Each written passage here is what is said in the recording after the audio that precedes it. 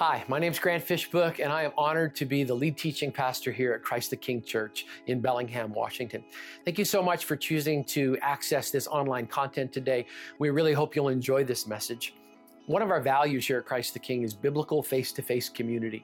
And so while we are so excited that you joined us today online, I really want to encourage you. Make sure that this is never a replacement for face-to-face biblical community. Your story matters, you matter, and we want to see you get connected in a local church. Now, if you're here in our area, we would love to have you join us at any one of our 5 campuses. But if you find yourself outside of the Bellingham area, we really want you to get connected into a local church. So we hope and pray that that happens for you very, very soon.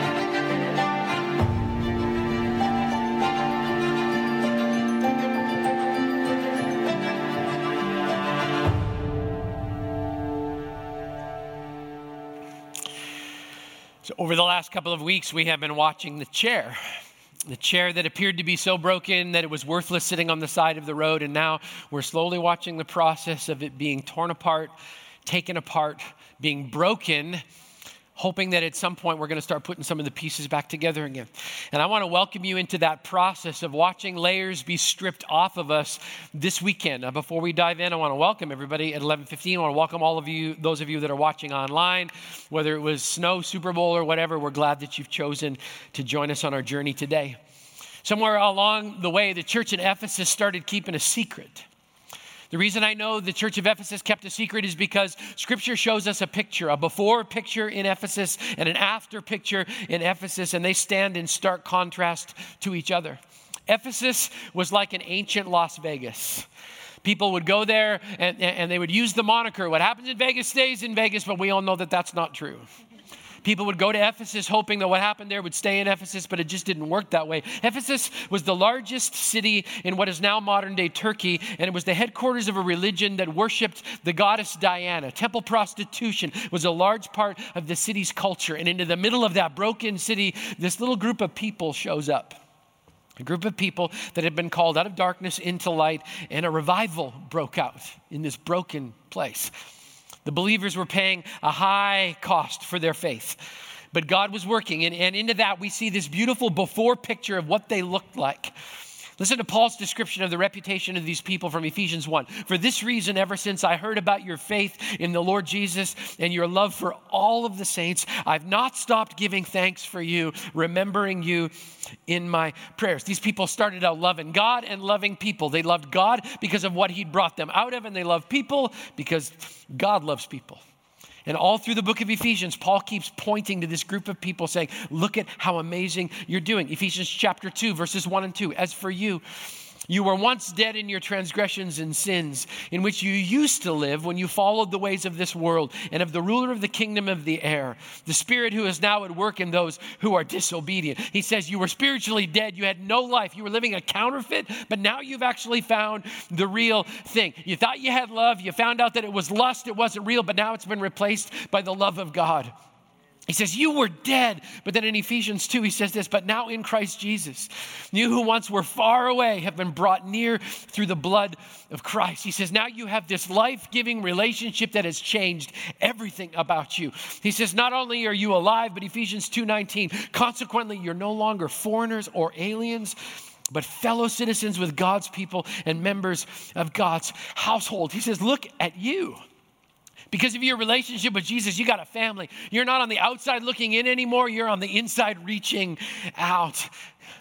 Ephesians 2:22, he goes, and in him, you too are being built together to become a dwelling in which God lives by his Spirit. He says, God has now indwelt you and you've welcomed him into every moment of every day. And he said, you didn't used to do that because Ephesians 5:8 says, for you were once in darkness, but now you are light in the Lord.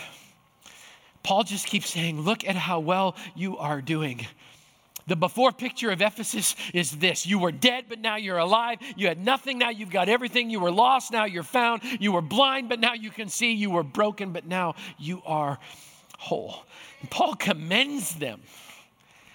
He says, you guys are doing fantastic. And then he gives them this little caution. He says, be very careful then how you live. Not as unwise, but as wise, making the most of every opportunity because the days are evil. Today, I'd like to invite you to make the most of this opportunity because that's not where the story ends, unfortunately. Somewhere along the line, the Christians in Ephesus started keeping a secret. And the secret was they'd lost their first love. They started taking credit for their own spiritual success. They started to find loopholes in God's commandments. They started declaring themselves the grand exception. And while the first part of their story is pretty amazing, the last part of their story is just pretty ugly. Because in Revelation chapter 2, the Spirit of God to John speaks to the same group of people and says this. Here's the after picture of Ephesus. Yet I hold this against you. You've forsaken your first love. Remember the height from which you have fallen. Repent and do the things you did at first. If you do not repent, I will come to you and remove your lampstand from its place. Ephesus, you lost your first love. I remember the first time I saw my first love in the dining room at Briarcrest College. She had brown eyes, the color of brown. She more of a hazel color, to be honest. She had a smile that knocked me over. She had Heather Locklear feathered hair. It was the 1980s, relax, all right? She had a light pink shirt with the collar popped. I was wearing a light pink shirt with the collar popped. It was God's sovereignty and providence. She was wearing acid wash jeans. Why did we do that in the 80s? I don't know. Some of you still need to go back and repent of your wardrobe from the 1980s. Why would you throw why would you throw acid at perfectly good jeans? I have no idea, but that was a status symbol back then. I mean, she was there and I was in love. I'd been in like before, but I'd never been in love. We started dating, it started getting serious. And there came this moment when I wanted to profess my love to Laurel Lynette Harder. I've told this story here before. Some of you know what's coming. I summoned all of my human courage and I looked her in the eye and I said, I love you. To which she responded, thank you.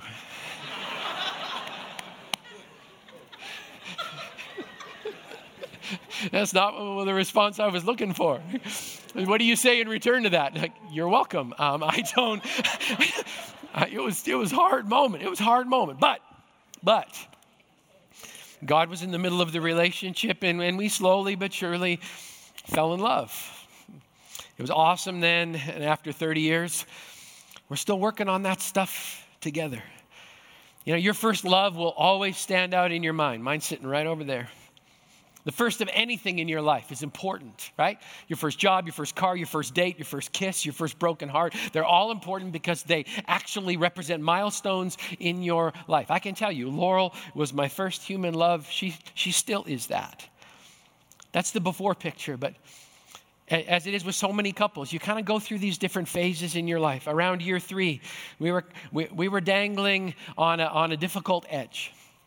We were struggling in our relationship. It was rough. It didn't happen overnight. It's just kind of that drift that happens inside of a relationship. And I think it was because, in large part, we just started taking each other for granted a little bit. I can put words to my own part of it. I had misplaced my love of Jesus with trying to please people. Didn't know how to say no. Got my priorities all messed up. And it pulled me in a direction away from what should have been that relationship. I think it happens to all of us over time. The church in Ephesus, they lost their love for Jesus. They replaced that love with just a lot of things that they did, and their relationship became a religion. A religion is just when you work through the list and check the boxes and you do all the right things for all the wrong reasons. And today, we're going to talk through a tough question. Have you lost your first love?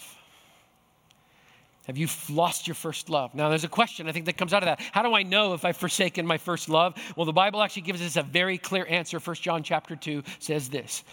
We know that we've come to know him if we obey his commands.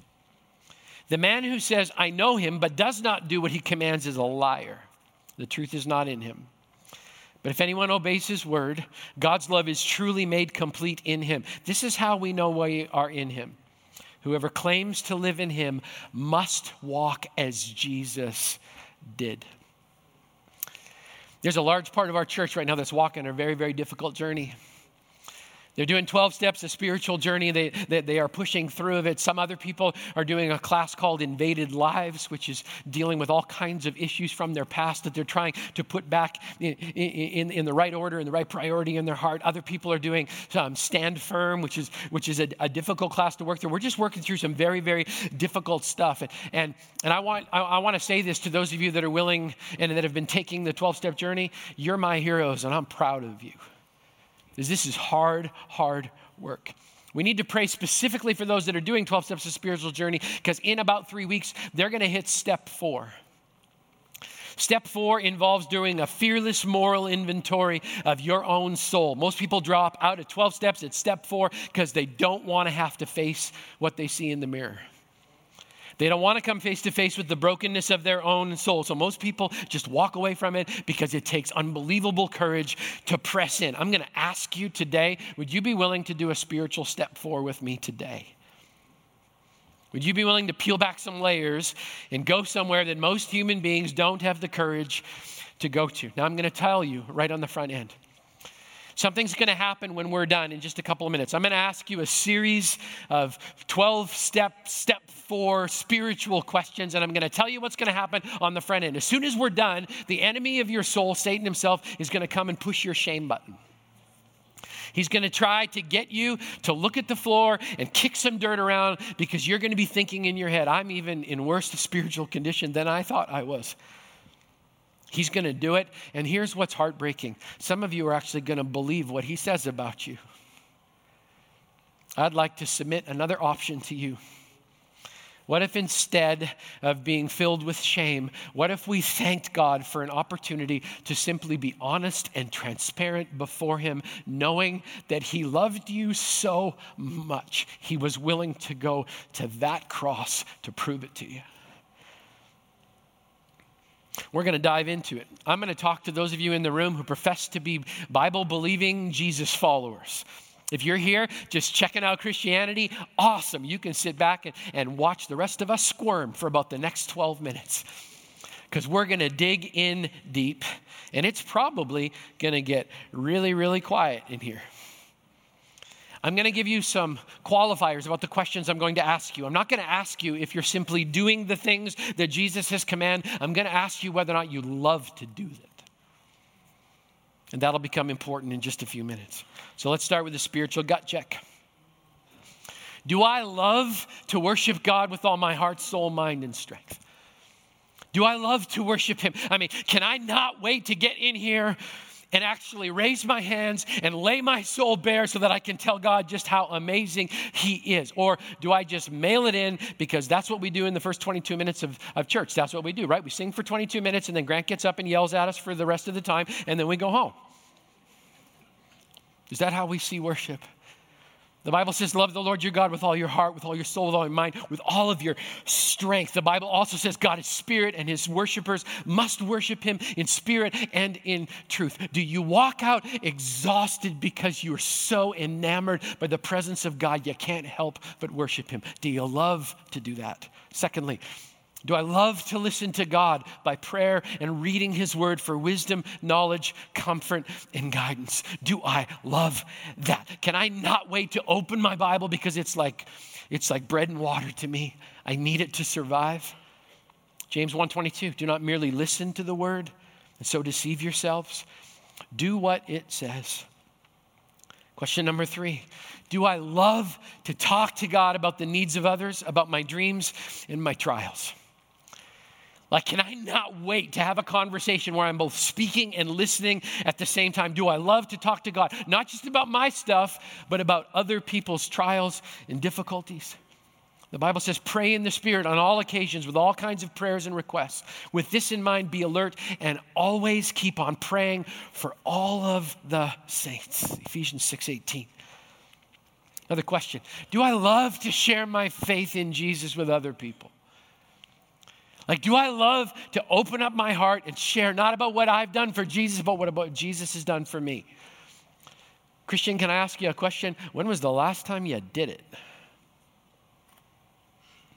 The Bible says, go and make disciples of all nations. It's an imperative command.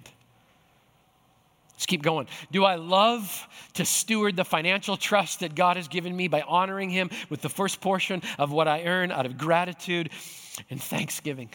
Do I love to be a cheerful giver? And some of you are just like, that's where I'm going to draw the line, preacher man. You crossed from preaching to meddling. Back off. The Bible commands God's people, bring the whole tithe into the storehouse that there may be food in my house. Test me in this, says the Lord Almighty, and see if I will not throw open the floodgates of heaven and pour out so much blessing that you will not have enough room for it. And some of you are calling time out going, that's Old Testament. Awesome. Let's go New Testament, 2 Corinthians chapter 8. See also that you excel in the grace of giving. Let's keep going. Do I love to use my spiritual gifts and abilities to bless my spiritual family and bring other people into a saving relationship with Jesus? The Bible says that we're one great big body and everybody's got a part, which means if you're not doing your part, then the body's not functioning as well as it could be. How about this one? Do I love to be in community with other believers? I mean, do I love to actually connect with other believers, or have I fooled myself into thinking that I'm the grand exception, I'm an individual, I like to do this on my own? We completely forget that Jesus actually said church is a team sport. 1 Peter 3:8, finally, all of you, live in harmony with one another. Be sympathetic, love as brothers, be compassionate and humble. Last one, if it wasn't already tough enough. Do I love to meet the real needs of those who are poor, sick, persecuted, and in genuine crisis? Do I love to meet somebody else's need, or is that an inconvenience to me because I've got a very busy schedule? Matthew 10, to the followers of Jesus, heal the sick, raise the dead, cleanse those who have leprosy, drive out demons, freely you have received, freely give. Let me throw one more in there just because it's fun. Whatever you have done to the least of these, you did to me. Wow. Now remember, I told you what was going to happen. For most of us, we start looking at the floor going, God. Can I speak to those of you who actually were able to look at that and say, but no, Grant, I actually do love doing all that. Thank God you're here. Stay humble and simply remember that it's not you that pulled that off. That's Jesus' good work in you to do that. And it'd be so easy for us just to turn this into a checklist, right? Here's the problem with checklists. They become religion, not relationship. You can check boxes and do all the right things for all the wrong reasons and still completely miss the motivator. I mean, Jesus says this in his word, love the Lord your God with all your heart, soul, and mind. This is the first and greatest commandment, and the second is like it. Love your neighbor as yourself. All the law and prophets hang on these two commandments. Obedience is unbelievably important, but we also have to look beyond that. It's how it affects other people. God says that when we're obedient to him, it makes us a shining light because we love each other. And that's attractive to people in the world who don't feel loved at all. Listen to this. The Bible says, a new command I give you, love one another. As I've loved you, so you must love one another. So most of us are sitting here with our list going, ouch. I do some of this stuff, but I can't say I love it. There are 4 normal responses when you hear really hard truth. The first response is infantile. We hear the list and then we're just like, oh yeah? Well, and by some of your body language, that you're right there with me. Okay, all right. The second response is denial. That's where we say, I'm God's grand exception in this stuff. You can't hold me to this standard. I'm so glad that God said this to everybody else, but he obviously did not mean me. The third is transference. That's when you just get really angry at the messenger for sticking his nose in your business and you write him a really nasty letter. Okay. Here's the fourth one. It's honesty. What if we just had a real open, honest, transparent moment where we got to actually take an inventory of our spiritual soul and not be afraid that somehow God was going to reject us through it, but that instead he was trying to gather us closer to his heart because he wants us to grow. I've been confronted with my own stuff, and I've got plenty. More times than I can count in my life, but there are 3 occasions that stick out in my brain the most. In 1984, my friend David Boyes came to me and said, Grant, I'm sick of your hypocrisy. You claim to love God, but by your actions you deny him. For the love of God, pick a team. The Bible says faithful are the wounds of a friend. And David wounded me in the most beautiful way because I had to make a decision. I'm either wearing Team Jesus or I'm not. It took a moment of honesty. I wasn't wearing Team Jesus. I wear this jersey proudly now. In 1988, Dr. Ellery Pullman sat me down in his office and said, Grant, I love you, but you are a cocky, arrogant young man. And if you don't willingly humble yourself before God, Jesus will break your leg because he loves you that much. In 1998, Laurel Lynette Fishbook confronted me about my selfishness and my people-pleasing. And we continue to work on those issues every day. Do you know what made their speaking the truth to me really difficult? They were right. Do you hate it when that happens? They were right. God was using them to speak truth into my heart, and I had to decide, was I going to welcome that correction or was I going to deflect it? I want to encourage you today, as you look at the list, don't deflect it. Be honest about it. So here's the question. What are you going to do with your answers? I mean, if you've forsaken your first love, if that's the conclusion you've come to, what are you going to do? I'm going to take you back to Revelation chapter 2, because after John, through the Spirit of God, says, this is what I hold against you in Ephesus, he actually tells them how to put the pieces back together again. Here's the first thing he says. I need you to remember. Remember the height from which you've fallen. I need you to go back in your mind to that moment when you were so connected with Christ, and now I need you to see where you've ended up. Just have a moment of honesty and transparency. Don't let the devil push your shame button. Just be honest about it. Remember. Laurel and I, this year, we're going to celebrate 30 years together. And after 30 years of ups and downs, what's amazing to me is this. We still have to keep coming back to our wedding vows. We made a covenant before God that we were going to stick together for richer, for poorer, in sickness and in health, to love and to cherish till death do us part. We have to keep coming back to that moment. We have to remember that moment when we stood in front of each other and made a solemn vow, a covenant before God, that we were going to stick together. We made a promise, and God wanted us to honor that. We needed to remember that moment. So for those of you in the room who are looking at your first love with Jesus, let me just rattle through some things. Do you remember the day when you gave your heart to Christ? Can you remember the day when Jesus found you in your broken condition and gathered you up and pulled you close to himself? Do you remember back to those moments when reading your Bible was like going on a treasure hunt? You just couldn't satisfy the hunger inside of you because it was so unbelievably profound. Do you remember what it felt like to be loved unconditionally, perfectly, to realize that God loved you not in your best moment, but in your absolute worst moment? Do you remember what it felt like to be completely accepted, fully engaged? Think back. Go back there.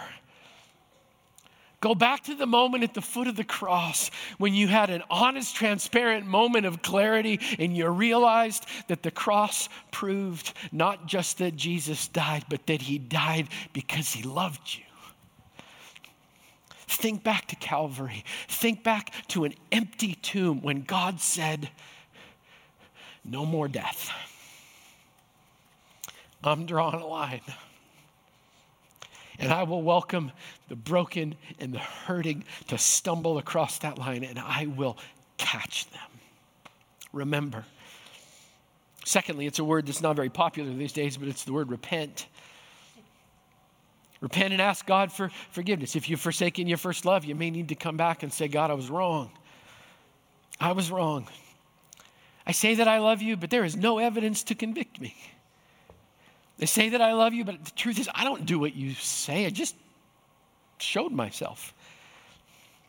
So God, I repent. I turn away from my way. I come back to living your way.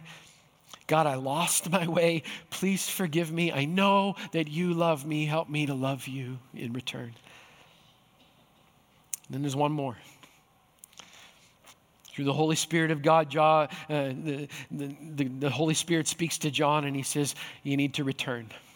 Remember, repent, return. 3 R's, nice and tidy, right? By returning, he says this, I need you to do the things you did at first. You know, when Laurel and I were newlyweds, every day was an adventure. Every day was an adventure. We talked for hours. We listened for hours. We learned how to do life together. We spent a lot of time together. We gave gifts to each other. We'd go out together, sometimes just for a walk. When we need to reconnect, you know what we still do? We go for a walk. You know what? It's a miracle, but after 30 years, I still feel the same hand. That's a gift from Jesus himself. And sometimes you got to go back to the things you were doing in the beginning. Because we just lose it, right? We get distracted. We think it's easier to do this or not do that. We withhold a feeling. We start keeping a secret, whatever it is. And God keeps calling us back to those original moments. You got to come back to it and reach for God. Here's the most beautiful thing about Jesus. If you reach for him, he will not pull his hand away. He's always like this. And he's inviting all of us. Let's go for a walk. Come on, let's go for a journey. You can trust me. I know it's scary. You're going to have to start being honest, but let's go for this journey together. So for those of you that are here today, you're just like, I'm just going to be honest. I kind of lost my first love. This is not theological rocket science. It's just true. Talk to Jesus. Listen to Jesus. Spend time with Jesus. Share your heart with Jesus. Thank Jesus for Jesus. That's the journey. You know, over time, I think as believers, we just get crusty.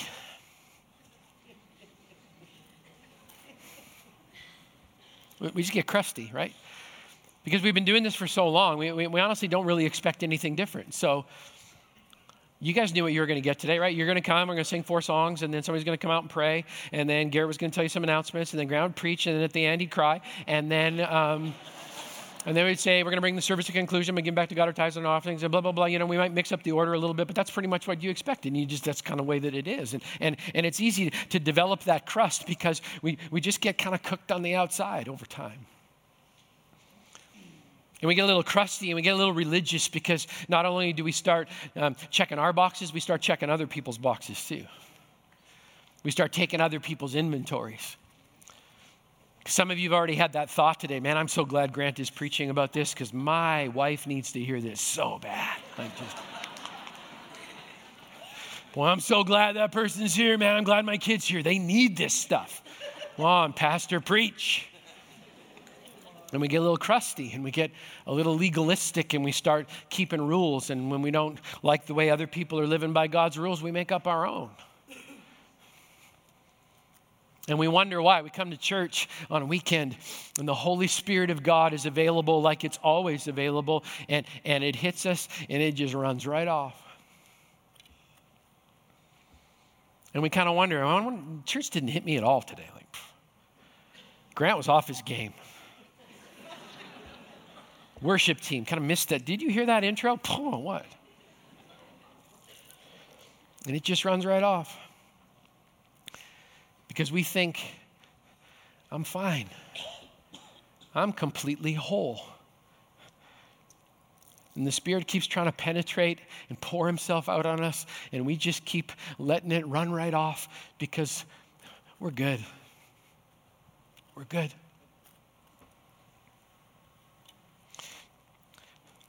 What if you didn't need to be good? What if it was okay for you as a mature believer in Christ to be completely wrecked and broken today? I mean, what if God just shredded you? And he actually kept your attention the entire time so you weren't thinking about chicken wings and praying against the Patriots this afternoon. I mean, you're just like, I told you about judgment. Okay, all right, so. What if instead of being crusty today, you could be gloriously broken? What if the Holy Spirit would pour out into you and it actually soaked in? And what if he gave you a little bit more? And what if he gave you a little bit more? And what if you stayed patient and open and broken and willing, and every day that seemed like you didn't know where else to turn, you just let God pour in a little bit more? And a little bit more? Is some of it going to leak out the bottom? Of course it is. You're human. It's okay for you to admit that every once in a while it doesn't all stick.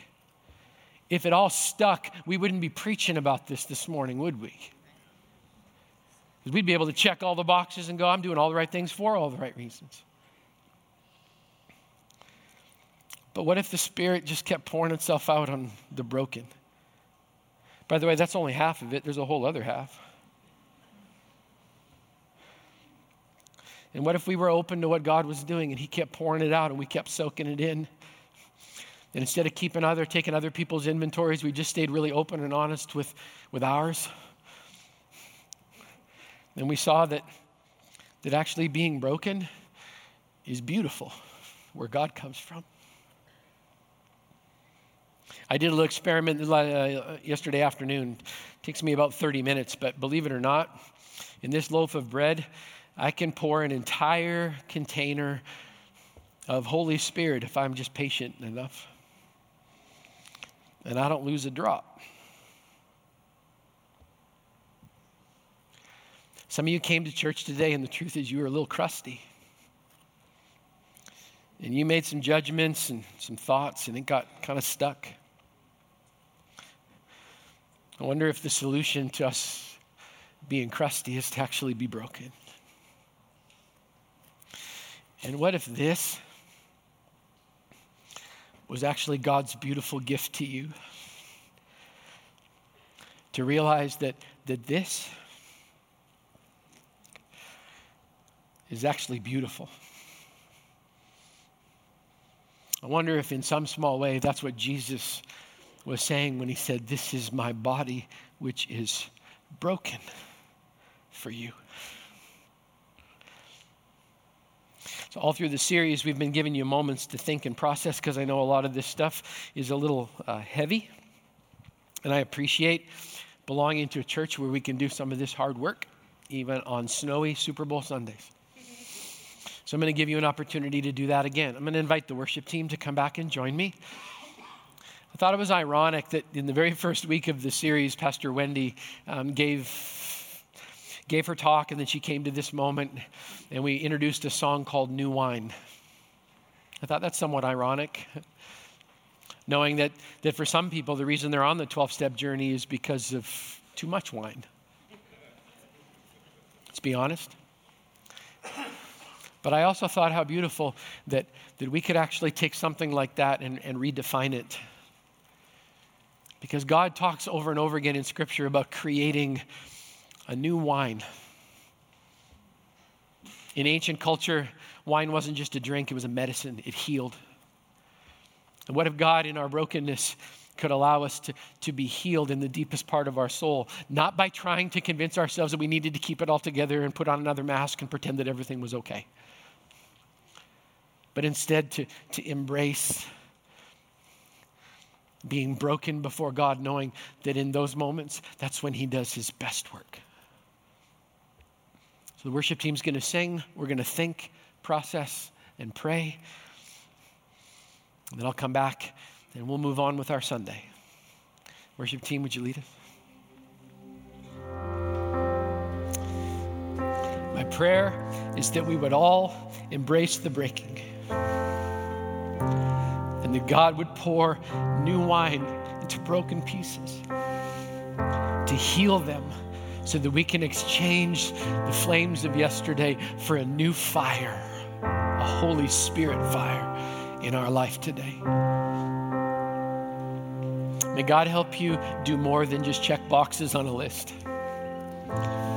May he show us what it means again today to fall in love with our first love. Would you stand with me as we close?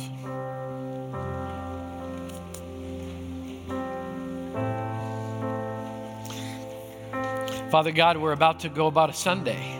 We're gonna head out and we're gonna do life. I pray that as you rip up old ground, that there would be a fresh move of your Spirit amongst the believers of Christ the King Church. God, I pray for those who may be here who've never had a relationship with Jesus and they're a little intimidated and scared by the bar that you set. God, may they know that there is no greater moment than finding your first love, and that obedience is a beautiful result of love. So God, whether we are veterans or new, wherever we are on this journey, I pray that we would embrace brokenness today, knowing that you'll never pull your hand away. So God, empower us, give us strength to live as the chosen people of God this week, and may we do it gloriously broken.